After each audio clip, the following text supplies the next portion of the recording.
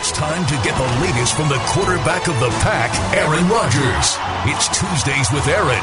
Here's your host, Jason Wilde.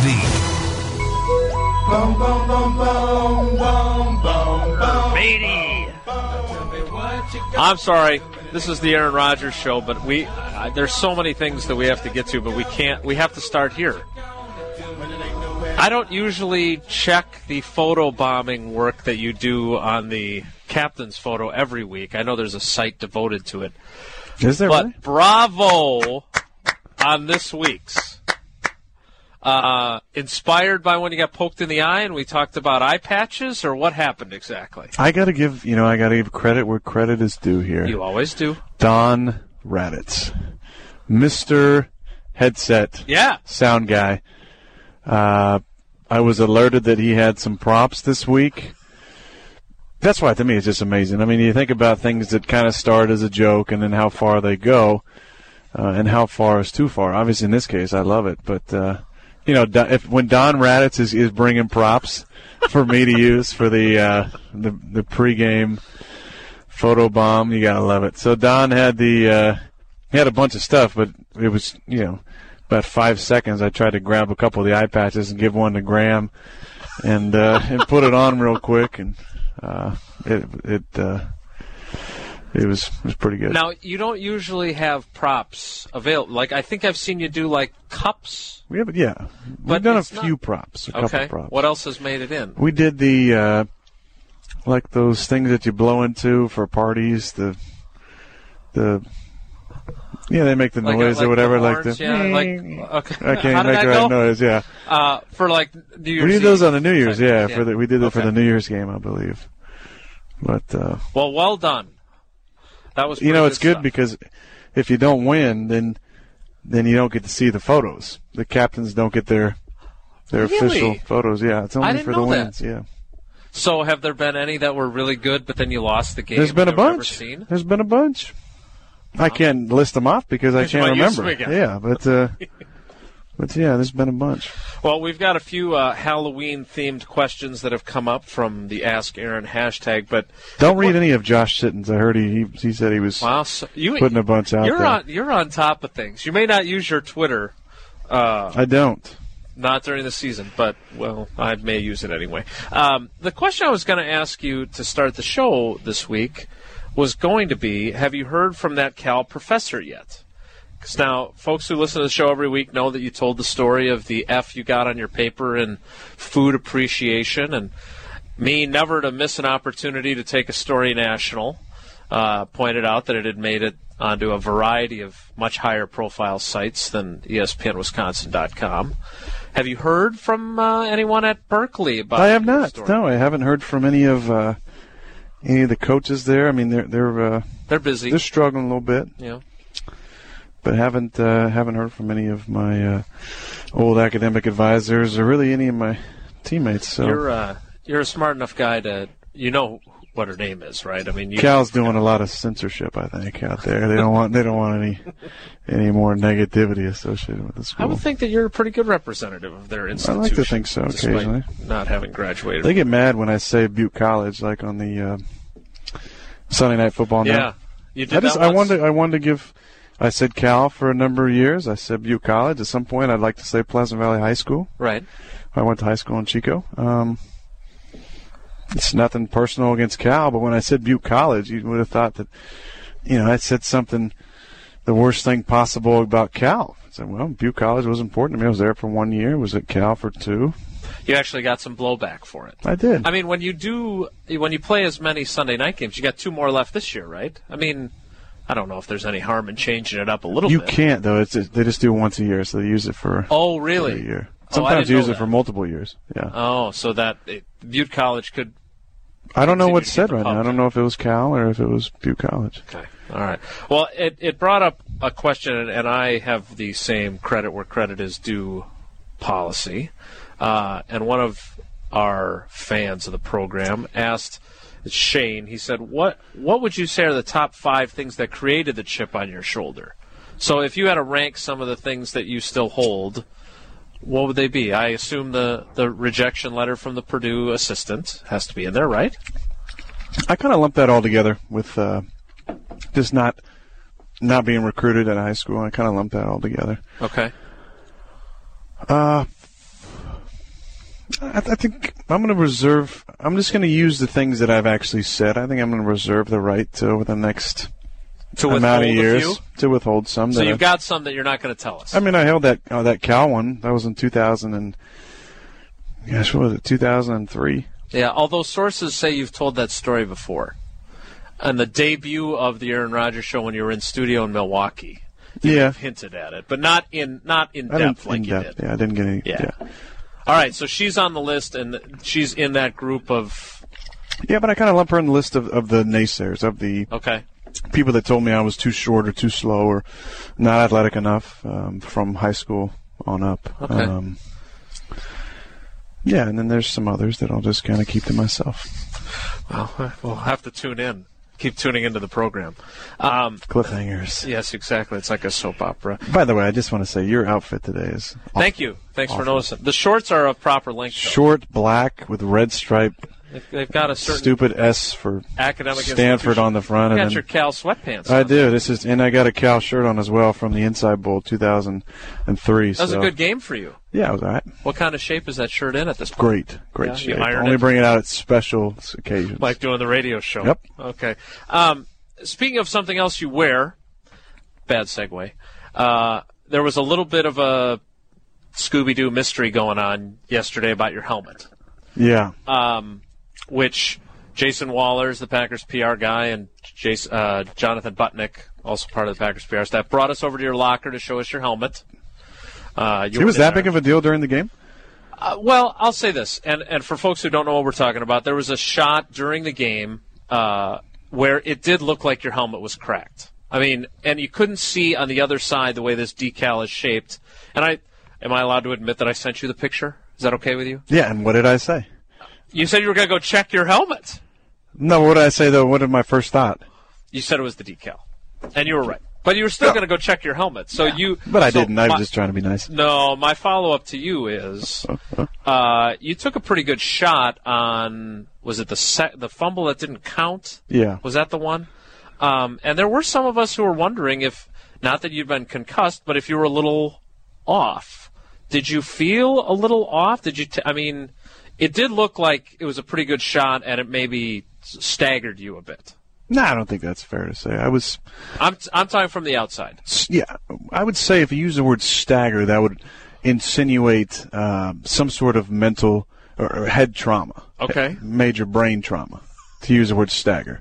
So I'm going to use the word... I use stagger, you go major brain trauma? No, yeah. Staggered means that your equilibrium's off. You're seeing stars potentially. All right. So I'm going to say rocked. Oh, that's better. Rock to me is that brings up like you just got rocked. Okay. You're kind of feeling it for a second, and then you get up. All right. Staggered means you kind of got up, but you're still not right. You're trying to walk it off. Which way is the bench? Which way is the huddle? So I'm going to use rock. Okay, so when you get hit like that, and given the climate that we currently have in the National Football League, is there a moment, like, I go back to a story that Ryan Grant told us a couple of years ago. He ended up being diagnosed with a slight concussion or whatever they called it at the time, but he said his mistake was going down to his knee.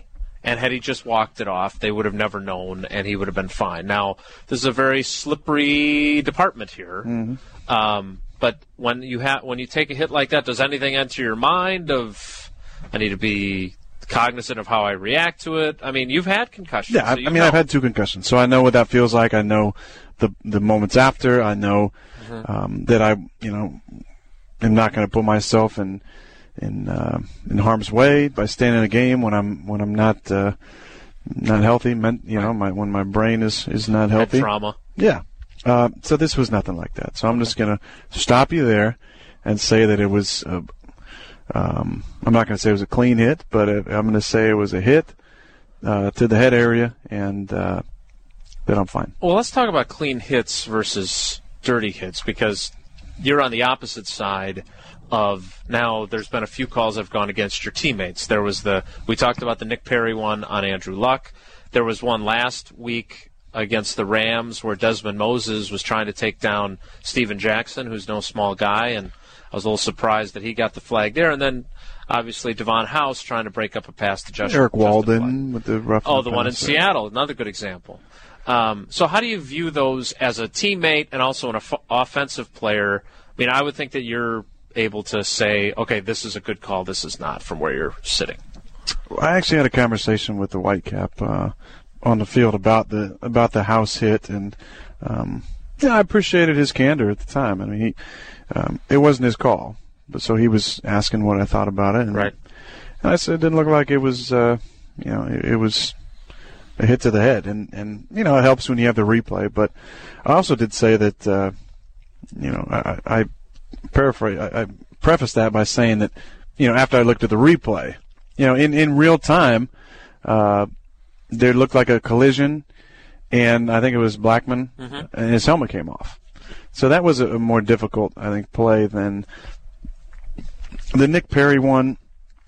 I think just because of the vicious nature of the way that Andrews' head kind of whipped back, it looked like it had to be a helmet-to-helmet, although it was a very clean hit. Right. The Walden play was a terrible call.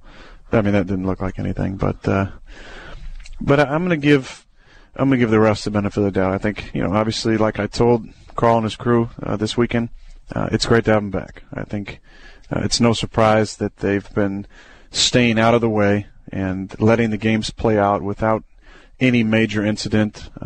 You don't miss a good thing till it's gone often. Right. And we, as a group of NFL players and the fans, obviously have noticed a major difference having these guys back. So it's great having them back. I give them the benefit of the doubt. They're trying to make player safety the number one point of emphasis. But in that situation, it was obviously after the replay, not the correct call. I don't think. Do you get a feel for? I mean, we all made jokes about Jeff Triplett and his crew thanking you for that. Do you get a feel though that trickled to all the officials? What you said on here? 100%. I've heard it from every crew, and you get to know these guys. I've played, probably close to 80 starts now in the NFL and counting preseason. You get to know. I mean, I've been around the game for a while, and you get to know these guys and their stories and where they're from, and I enjoy the relationships with them, and you get to know kind of how everybody's style is. Some guys enjoy talking with you. Some guys will joke with you during the TV timeout. Some guys are all business. Some guys start the clock quicker than other guys. Some guys you can kind of have a conversation during the game about different things that may or may not help you in case a play happens like that again, or right. Tell them to look at something and they respond positively. You can jump, or if you got to kind of jump them a little bit to get their attention. So that ought to be said. It's great having those guys back, and it's frustrating that we had to kind of be the like we've said before in this program, the proverbial straw that broke the camel's back, and it was a big old honking camel that's back got broken, but we're glad to have those guys back, and they're doing a really good job. Let me put you on the spot though about the officials. The last time you played a meaningful game, and we'll talk more about the Cardinals, but the last time you played them, there were a couple of things that didn't go your way. I'm wondering, I know it's not the NBA, but do you feel like you get a little more respect from them at the point you're at? Because, I mean, there were 2 hits in a 3-play span in that game in Arizona. I mean, the face mask on the fumble and a hit to the head earlier that I believe Campbell got fined for in the wake of it that crew missed. Do you think that that's changed at all for you, or has it changed because 3 years later the officials are officiating hits on quarterbacks differently, or what? I think the emphasis has gone up. There's always conspiracy theorists who, when I was growing up, they always talked about how the referees, ref Michael Jordan differently, or how, Kobe Bryant got calls that other people didn't get, and or how there was a bias against Shaquille O'Neal because of the way that he played. But as far as the NFL goes, I've never really bought into, some of the guys getting other calls. Now, some, defensive players would challenge that by saying that I probably wouldn't expect my name to be listed in this conversation, but the Bradys and the Mannings and some of the guys have been around a little longer than me kind of get the benefit of the doubt more often than not. I've never felt like I've gotten any preferential treatment because of my status or years, or that I've been, given, not as much respect. I think the refs do a good job of trying to be as fair as possible. But if you look back at that 2009 game, there was, a couple plays that maybe didn't go our way. We'll talk more about that in the upcoming portions of the program. I wanted to ask you about the running game because we've spent a lot of time on it. Bill Huber from Packer Report did a little bit of statistical analysis in his story this week and found that you're running the ball less than you ever have I'm sorry, I forget to close the door. That less than you ever have as a starter. As a team, you're running fewer running plays with you as the starter. And I guess that statistic surprised me because, you're seeing Alex get about 20 carries a game. Your productivity's not there. We've talked before about the importance of the runs, but how do you view the running game right now, and what's your concern level with it, and how is it impacting the offense? Well, I think when you get to 8 games, you start to, whether you have an identity or not on offense, one is kind of made for you. And as we look at, some of the midway statistics, I think I'm probably on pace to have the most attempts with the most completions in my career. And it's pretty, when I did look at those in the last couple of days, I did come to the conclusion without looking at the stats that we probably passed him more than we have in my 5 years as a starter. At times it doesn't. By feel. Yeah, at times it doesn't feel like that because of the amount of runs that we've had. But I think, as I've said in my locker on Wednesdays, quantity is important. We want to have a certain amount of runs every game to keep them honest. But I have to say that the quality of them has not been anywhere where we'd like them. We chart explosive runs and passes are 16 plus, and as they're listed as explosive, and runs are 12 plus, and there haven't been a lot of 12 plusers this year, right. And I think that has directly affected the lack of 16 plusers in the passing game. We probably have had less of that than in the past as well. Our yards per attempt passing the ball are obviously significantly down from last season, and I think a lot of that is due to the type of coverages we're seeing. Teams are like Jacksonville coming in and expecting their 4-man rush to get to the passer, but also their 6- and 7-man boxes to stop the run, and they've been doing a good job of that. So when they can do that, then they can free up guys in the secondary to play coverages and play their too high coverages, and makes it a lot more difficult to kind of hit some of those big plays. So that all to be said, obviously we got to run the ball better. Now, if we can do that, then we're going to have the opportunity to make some of those play action games, make some of those gains in the big plays over the top, and then you're going to see the runs in the fourth quarter pick up. I think that's maybe the one area we haven't been effective and haven't had a bunch of is we haven't been able to close out games, run the football, and so that keeps our attempts down, and we haven't been ahead, maybe by 2 or 3 scores, and kept those drives alive at times to give us even more attempts. So we got to do a better job in the quality part that goes along with the quantity of runs that we get. Did Jacksonville show on film a lot of too high safety? Is that what they always play, or are teams starting to recognize, as we've talked about before on the show, that that's got to be what you try against your offense? They played teams differently, but there's more of a mix, I think.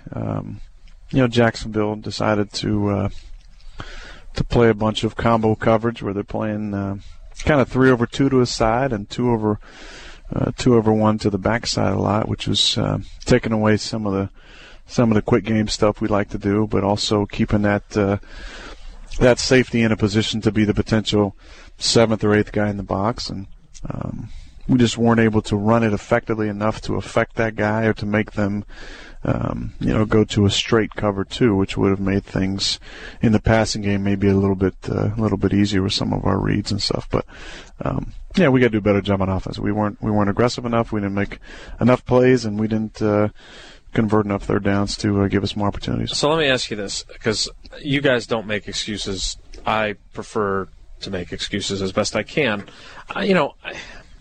Is there some sort of like tough guy, no excuse rule that you can't even state the obvious when injuries are a factor? I mean, is that like forbidden in the NFL? Because here's why I ask. You take away Benson, first of all, but you take both Jennings and Nelson, which you did last week. They're both out. It would seem to me that those are the guys that really stretch the field best for you.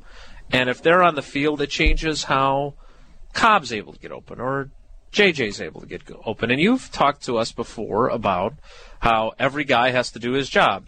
J-Mike has to run his route this way to make a completion on the other side of the field to Jordy work correctly because he's pulling the coverage or whatever it is.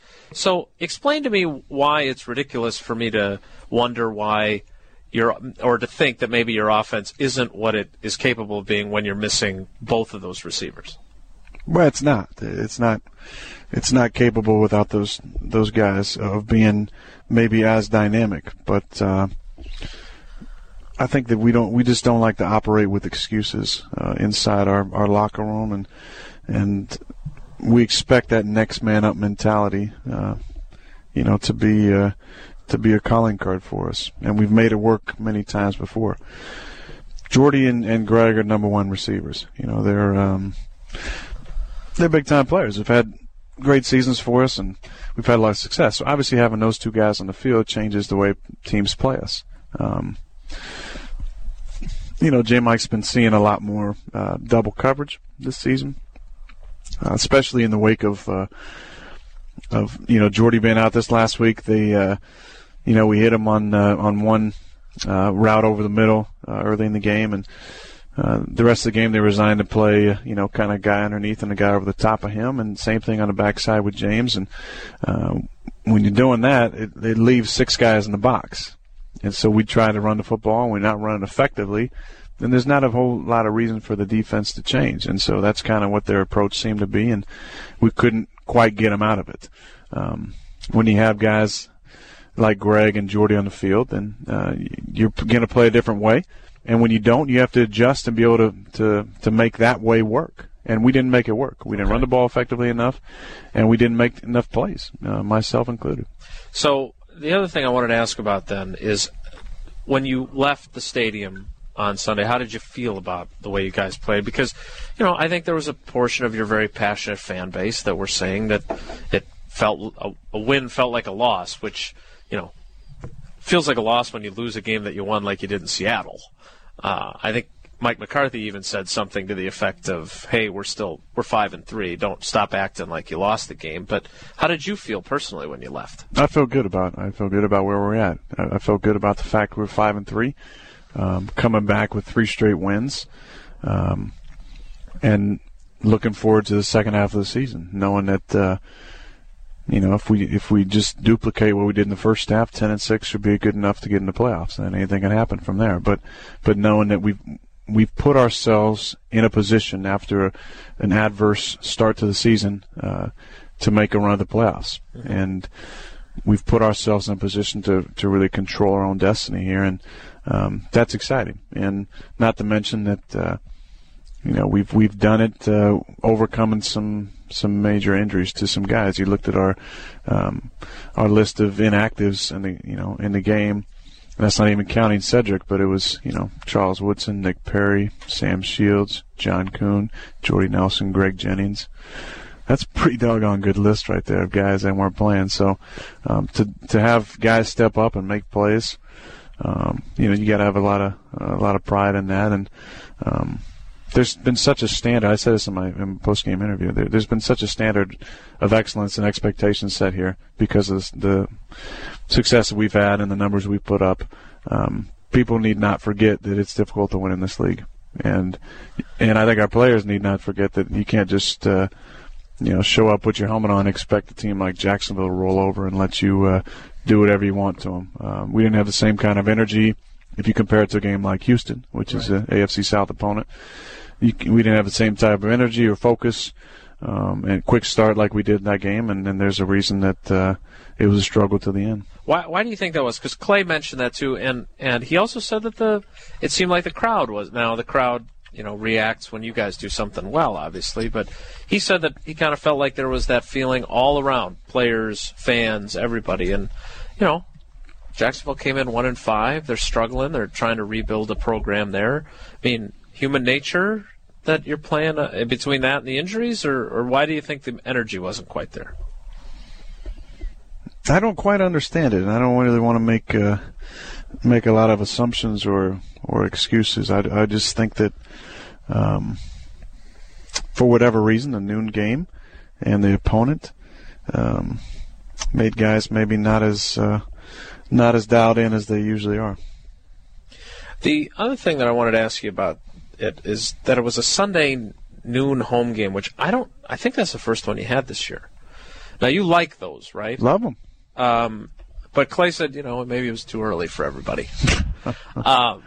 Now, you guys have your curfew at 11 o'clock on Saturday night and everything like that. But what's the routine when you go to the stadium for a morning game? You've had some night games, so how early are you getting up? You're over at the team hotel, right? It's just like on the road. You have to be at the team hotel. You don't get to stay at home, right? Yeah. So what's your routine for a home noon Sunday game? I usually wake up about 7 and head home and relax for a little bit, and then head over to the stadium. 2.5 to 3 hours before the game. Usually get over there about 9 or so, and just kind of go through my normal routine that I would, any home game or any game, basically. Kind of get in the hot tub or call your grandma and grandpa. I called them on the way in. Yeah, yep. Call grandma and grandpa. So it was like 7 over in Ukiah when I called them. They were both awake, wide awake, talking, probably having their coffee, and I always enjoy talking with them before the game. But I'll get over and go through my routine. Any last minute checks I need to tell the guys. We kind of go through that, look at my plan. Just kind of get into my relaxed focus mode and get ready to go out on the field. One other routine question, and then we'll get to our D-list question, and then we'll get to halftime. And this also comes from a Ask Aaron question. It comes from Gail. I saw the State of Detention commercial for State Farm many times this weekend. And in it, Aaron is mocked for a QB not being a real job. It got me thinking, what is the typical work week of a professional football player? I know we've done this before, but we've added a lot of big fans to the program since you promote it at your locker each week. Can you kind of fill us in on what your week is like again? I mean, again, I know you've covered it before, but I think it's worth going back on. Well, I don't really take any days off during the season, unless you're talking about the bye week.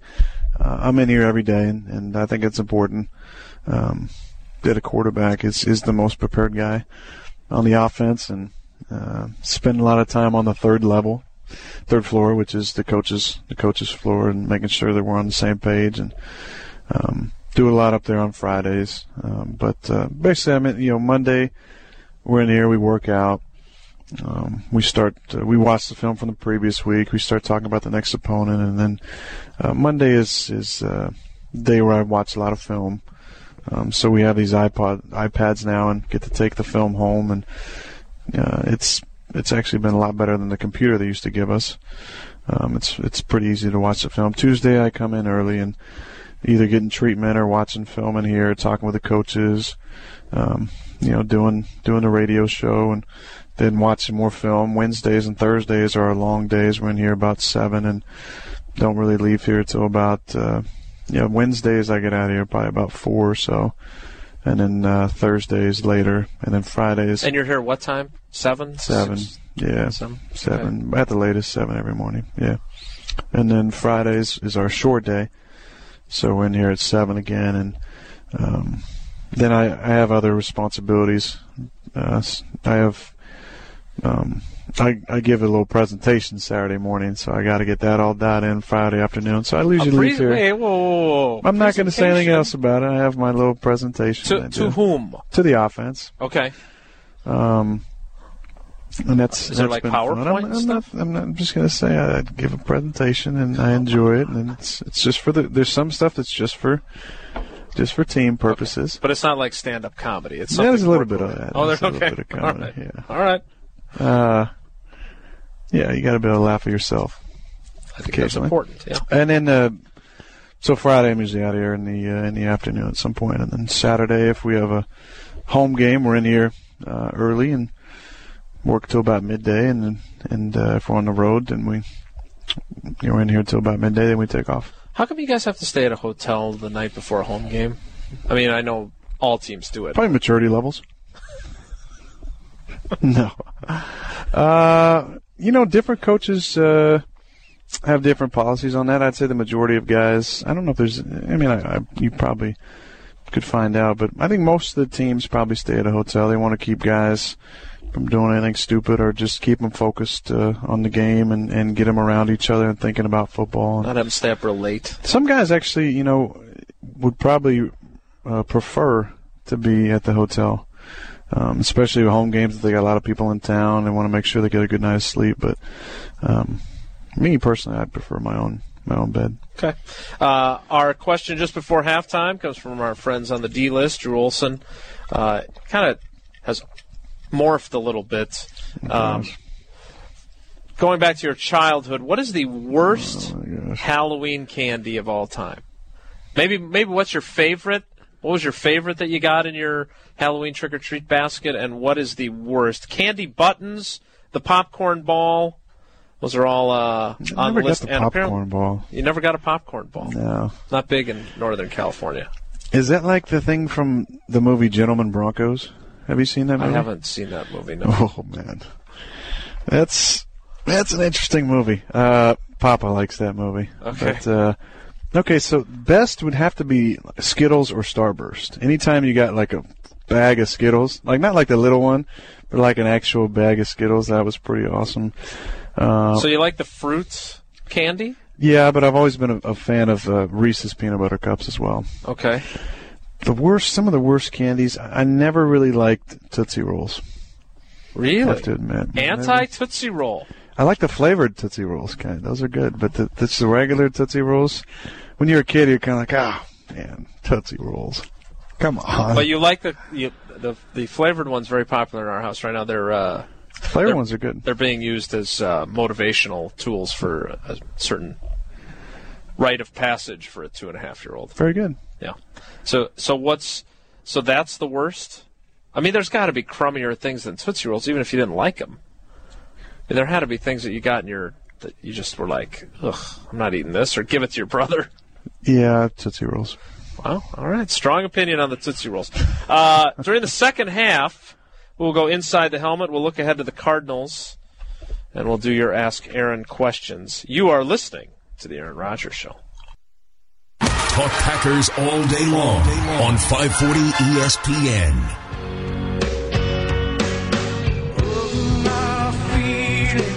I like it, Fish. You're sticking with it. It's working. It's been working. Keeping it on. Live. Although last week was better. It was better, man, wasn't it? I think kind of so. switching it up now. The Wallflowers are playing tonight in town. Are you a Really? Wallflowers fan? Not really. Okay. A couple songs, maybe. Okay. Well, they're playing tonight. If only you're At not at the casino? Meyer Theater. Oh, really? Yeah. I like the Maya Theater. I know a guy who's got some tickets if you want them. Seen some good acts there. Saw Brian Regan there. He's very funny. Comedian, yeah. Especially his bit on Dora the Explorer, which hit home for us. Speaking of things going around town, I thought I'd see you at the Bucks game the other night. We took the girls. We looked for you. No sign of you. I would have liked to be there. I'm a big fan of the Bucks, and I had some other things I had to get to. We did some various things with our Mac Fund auction this year, and one of the prizes that we auctioned off was a little hangout time at my favorite restaurant on Friday night. And Chives. Got to thank Al Costigan for his continued support of the Mac Fund. He's been a big supporter of John Kerry and the Mac Fund and all the amazing kids, Doc Margolis and all the amazing people associated with the Mac Fund. And he has consistently opened up his wallet and been a great supporter of what they're doing. And so it's good to spend a little time with him and his wife and their friends. And on that note, I got to continue to thank John Kerry and Doc Margolis for the amazing job that they do with the MAC Fund. I mean, they're all stars in my book, and getting to spend a little more time with John recently, and we're working on a project. Just have the utmost amount of respect for him and the job that he does. And there's so many kids out there and families who are, who've been a part of the MAC Fund program, and it's been great to be a supporter. And on the same note, as far as the Bucks go, excited about getting down to some games this year. Excited about the team. I'm not sure, how it's going to come together, but I think that they have the pieces in place, and got my man Drew Gooden still there, balling for the West Coast, and I'm excited about getting down. I think they open up this weekend. Now, we know that your Brewers commitment also led to some advertising work, which I got to tell you. Now, there are some commercials you've done where, and I've been honest with you, I thought they were great, and some where I was like, your Brewers ones were really good. They turned out pretty good, even though they cut the one that I really liked. Which one was I can say it. We did this thing where Lucroy and I, we did a little bit about talking into your mitt on the mound. And I thought that my kind of simple rewrite of the line. Oh boy, you rewrote. Was good. They just cut the whole segment out. But I love doing those. The Brewers were excellent. It was fun to go to spring training. Would love to do some Bucks. That was going to be my question. Yeah. Can you shoot it? What? I mean, can you shoot it? I mean, what kind of game do you have? The basketball? Yeah. Yes. Yeah, I'm not putting you behind the camera for the commercials. Yeah, Kevin and I went down to the complex last year. The Cousins Center? Their practice facility? Practice facility. Yeah. And I lit them up. Oh, yeah. You can dunk, right? I used to be able to, back in my younger days. Before we get to Inside the Helmet, there was one other bit of news this week that I wanted to ask you about, and more in terms of friendships in the locker room. Brett Good, following the path of the Ginger Wolverine, Tim Masthay, signed a contract extension, and the news didn't break for almost 3 weeks. I guess I'm just curious. I know you've gotten to be good buddies with them. You and Charles have a close relationship as leaders of the team. You and Matt Flynn had a good relationship. How does friendship get forged in a locker room? I mean, you and Ravel Martin, I think, became really good friends early on in your career. Can you kind of give us – is it like any other workplace where you hit it off with some guys? What's it like? Yeah, I actually just talked to Rue this morning. It's funny you should mention that. Great guy. Yeah, I always enjoy my time with Rue, and it's been fun to keep in touch with him and see how Michelle and the girls are doing, and he's doing really good. But I think it's initially formed over, the time you spend together. You're with these guys, the good part of the year and spending time in the off season together here when we're in our off season program, and obviously in training camp. When Rue and I were roommates for training camp, and now since he left, Brett Good and I have been roommates, and AJ Hawk and I are close, and his wife has always been great about inviting some of the single guys over for some food, and she's an excellent cook. But do you have an Uncle Aaron title over there with the little one? They got another one on the way with Lennon. Yeah, I don't think she knows my name, so not yet. No, I'm just the guinea pig for all the desserts that Laura's trying out.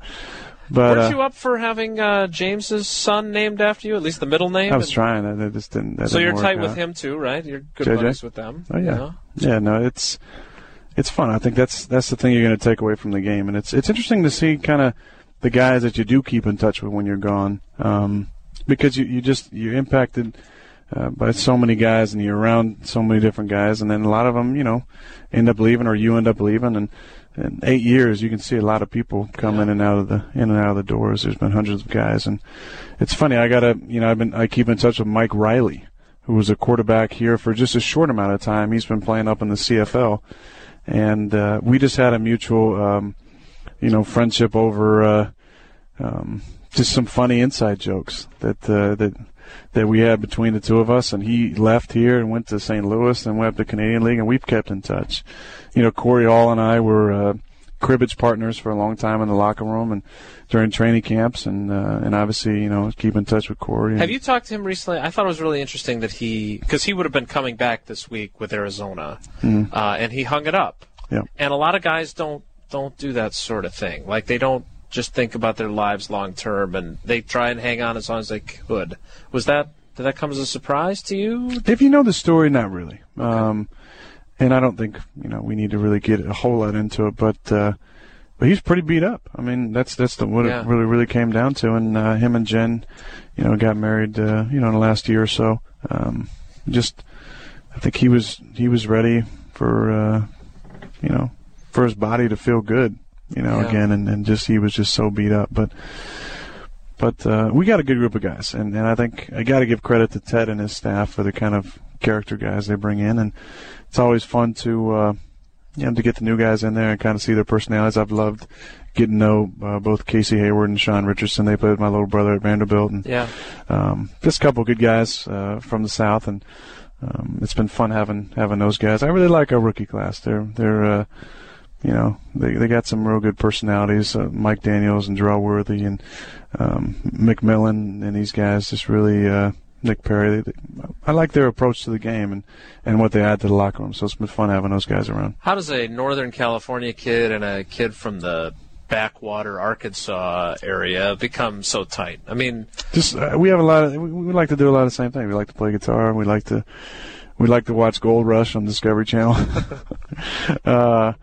We like to play cards, and he's just a really down to earth guy, and I've always appreciated his friendship and just the way that he handles himself. He's got high character and appreciate the way he likes to live his life. You guys got any more coffee shop gigs? No. Did you tell that story here? I read it on ESPN.com, I think. Yeah, they're cracking down on some of those coffee shop open mics. I don't know what organization it is, but they're starting to make people charge to play cover songs. Really? Yeah. Even if you play them poorly? I guess so. Let's go inside the helmet. I wanted to. Let's talk about Cobb's touchdown first, because I thought that was interesting. I know you talked a little bit about it after the game, but it looked like you were waiting for Krabby to get open, and it looked like he might have been held, which prevented him from getting open. Take us through that play. Yeah, it was a play that's really for man coverage, but they came out and played some zone. They had actually two guys out there on Cobby at first, and then when Tom motioned over, they had kind of 3 over 2 over there. Was really trying to extend the play. Caught the snap and backpedaled a little bit, and was kind of helped by the crash of I believe it was Mincy kind of crashing inside there, and so was able to kind of get the edge a little bit, and knowing that if I extended the play a little bit, I'd maybe give our guys a better chance going against, because they were outnumbered out there. As I moved to my left, I was kind of looking for Krabby to come back towards the front pylon. He looked like he got held a little bit.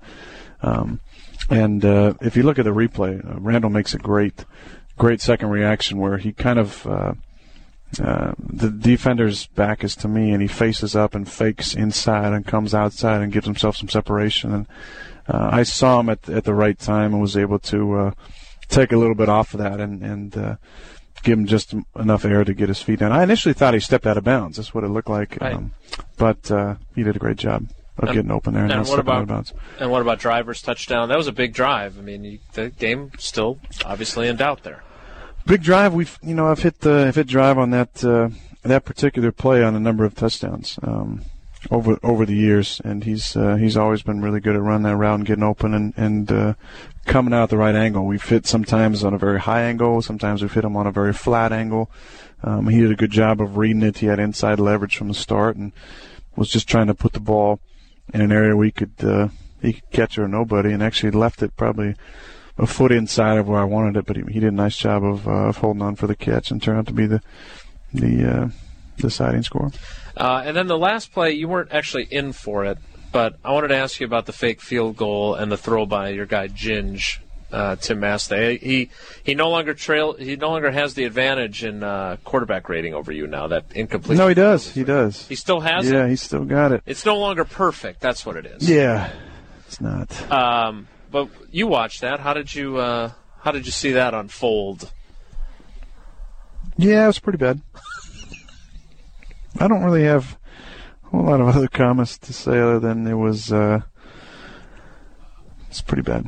It was, the comedy, and you can find comedy after you win a game like that, but the comedy is that I think there was an expectation on Sean's side, Sean Slocum, that the Ginger's going to be able to read it out and throw it to the open guy. When in practice, really, you're throwing one guy back on the right side, either the post or the guy running the corner route. And Ryan Taylor, of course, comes back and says he's wide open and he showed us the film in the locker room yesterday. And look, I was wide open. Come on. But it's like, come on. Tim is a very good punter. He punts. That's what he gets paid to do. He doesn't get paid to read out a defense when they're playing. He was beating himself up. He said he should have read that it was cover 2, and he was expecting man. I think he was rattled that when they ran to play in practice on Friday, I came out of nowhere and picked it off. No, which I did. It's all your fault. I did. Kind of got in his head a little bit. All right, let's look ahead to the Cardinals. We mentioned this earlier. The last time you played a meaningful game against these guys, it was a tough one. Does that, when you see those uniforms again, when you play them, I know you played them in preseason, whatever, but do the memories stir, or are they way in the back? No? No. Did you get over that one as quickly as you said you got over the Giants one? Yeah, I mean, it was frustrating, but no, I don't really think about it anymore. I mean, there's not many guys from that team, that defense, that are still playing. Now, they still have Darnell and Calais, but there's a lot of different faces over there. Kurt Warner's not playing quarterback anymore for him. Right. So there's different team. That was a tough loss, but I've gotten to know Coach Whisenhunt over the years. He's played in the Tahoe event a couple times. I have a lot of respect for him and enjoy our conversations. And know some of the players. Paris Lennon was here in 2005, and I've got to know Kerry Rhodes over the years, and Adrian from the Pro Bowl. And it's a very good team, very good defense, a lot of pride.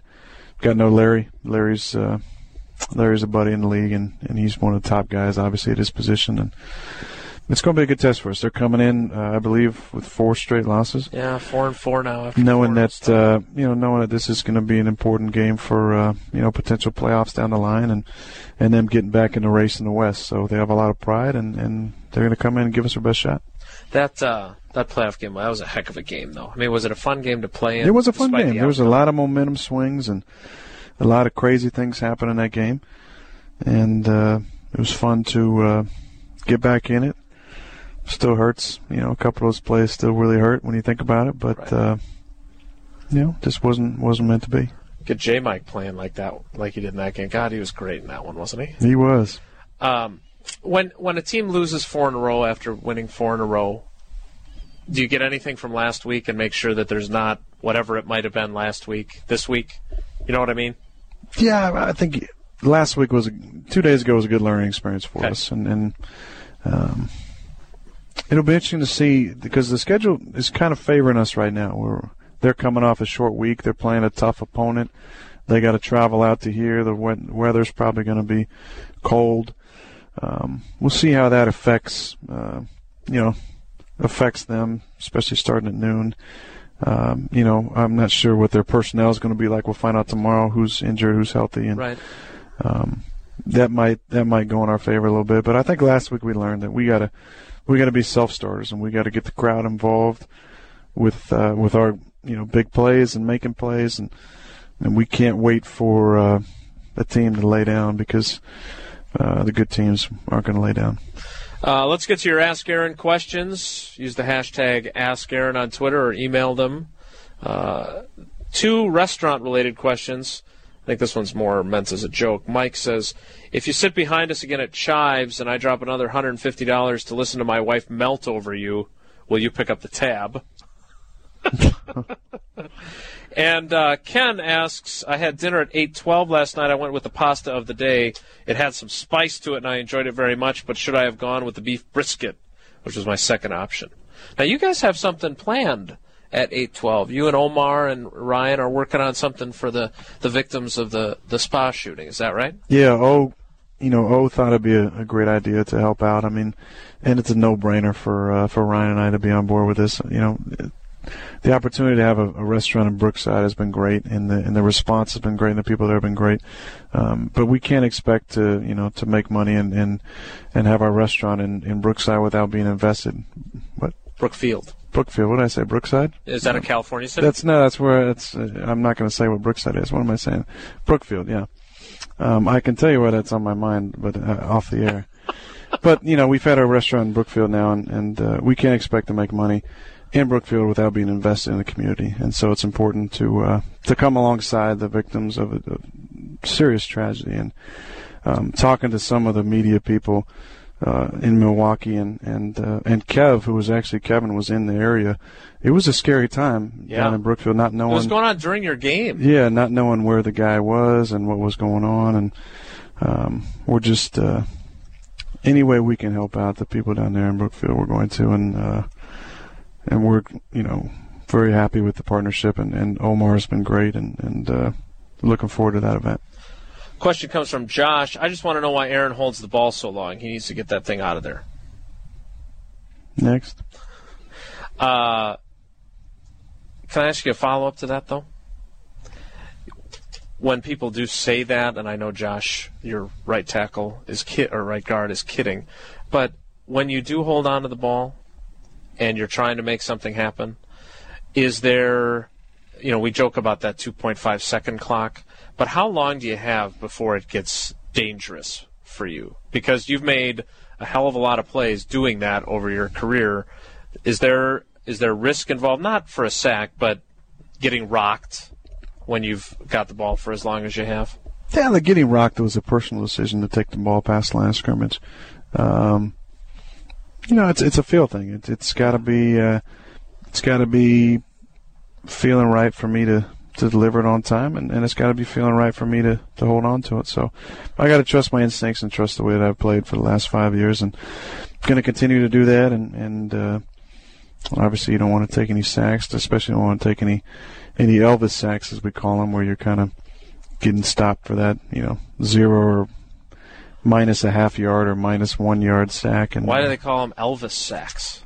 Elvis Grbac had I don't know how many of them, I guess, in Kansas City one year, where he either ran out of bounds, at the line of scrimmage, which is a sack, or just slightly behind the line of scrimmage. And I guess that was the term that was used. So that's a Mike McCarthy term because it comes from Kansas City. Yeah. Right?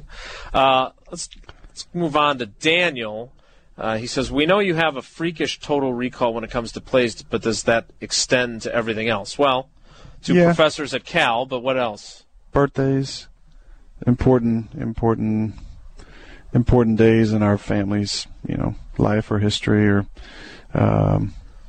remembering little details. My buddies from Oregon, because I lived up in Portland for a few years when I was growing up, and they're amazed by the things that I can remember, the things that probably weren't very important to them. Really? But at that point in my life, 5th, 6th, 7th grade, some of the games that we had a really good AAU basketball team that was able to win a state championship in my 6th grade year, and I had a real good team my 7th grade year. And our baseball team, we won the championship in our majors both years. And just some of the recall on stats from the games, or how a game went, or scores. They always, I think it's kind of like, why do you remember that? Yeah. But at some point, like I've been telling Kev, at some point I'd like to be.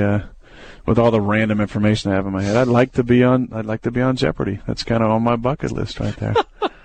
Not sure how I would do. Maybe I should do the Celebrity Jeopardy, but then you got Cheech on there, who's really, really good, and and I think they filmed during the season, so it might have to be. So wait, so you think you could hold your own on Jeopardy?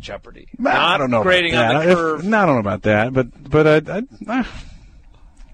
Celebrity Jeopardy, I think I could do pretty good. I once thought I was on a really good roll watching it, and then I realized that it was like the one for high schoolers. Yeah, I mean, as long as Turd Ferguson wasn't in there, against me, I think I'd do okay. That's a SNL. You wouldn't understand that joke, but you're right. I missed it. Two weather-related ones coming off of obviously the superstorm. Mindy says, I survived Superstorm Sandy here in central Pennsylvania last night. Have you ever had to deal with any sort of extreme weather event? And then Jill asks, what are the worst weather conditions you've played in? So two little kind of different ones based on weather. Yeah, when we lived in Oregon, we had 80-mile-an-hour winds that were blowing down trees and cutting power, and 80-mile-an-hour winds followed by a few weeks after that some crazy ice storms. And that was our first year we lived in Oregon.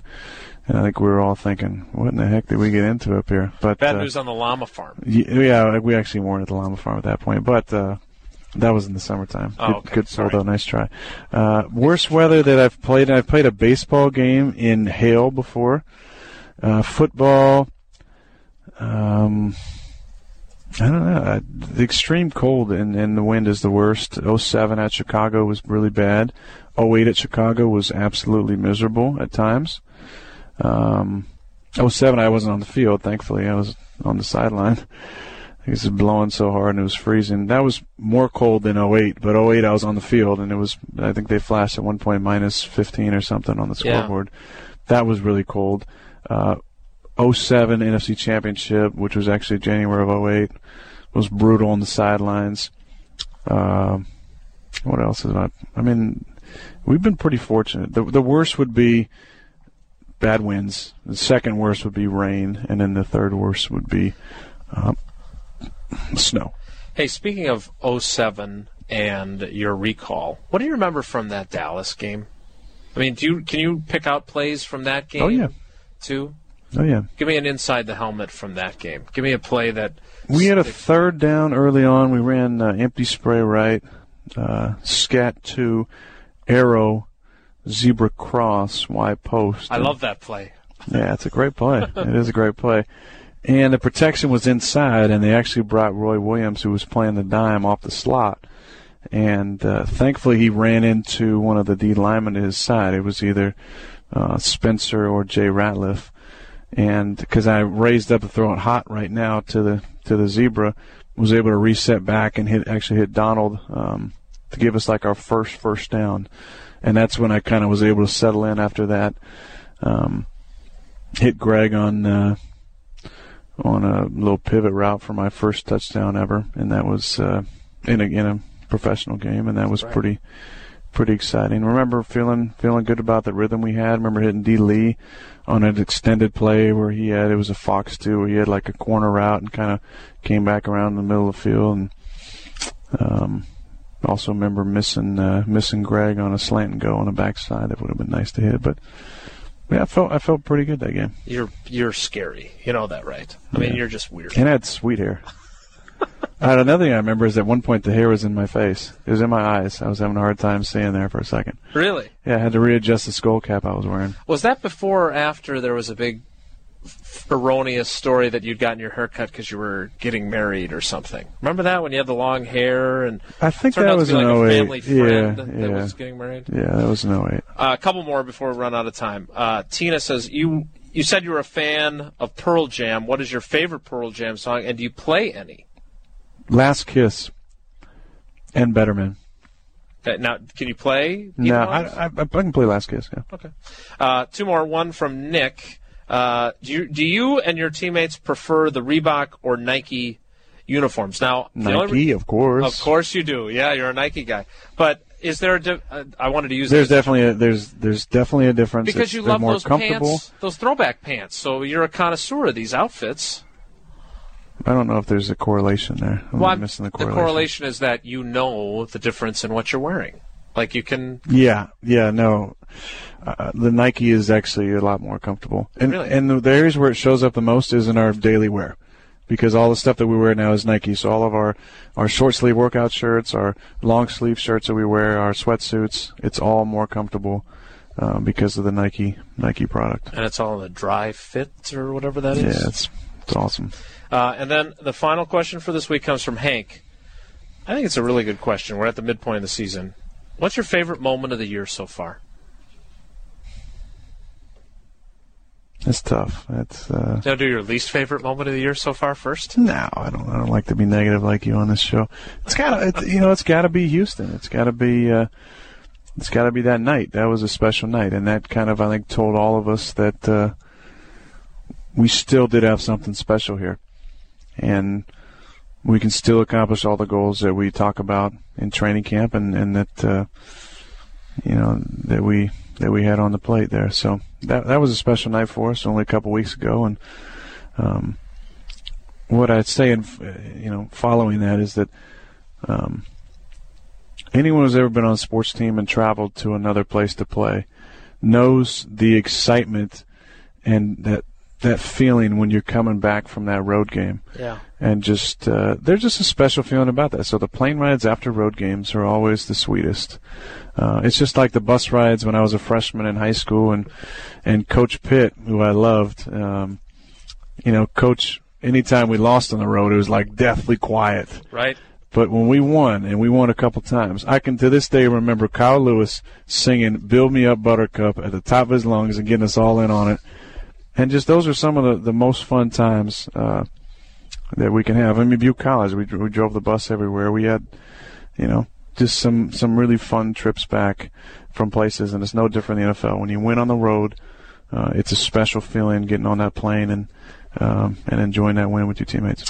Well, more special moments sure to be had in the second half of the season, which kicks off, I suppose it's the midpoint because of the number of games, but you guys kind of view the bye as your midpoint, right? So you got one more to go against Arizona on Sunday at noon, and then it'll be the bye week. Will you be in an undisclosed location for next week's show? Do we know what the potentially, yes.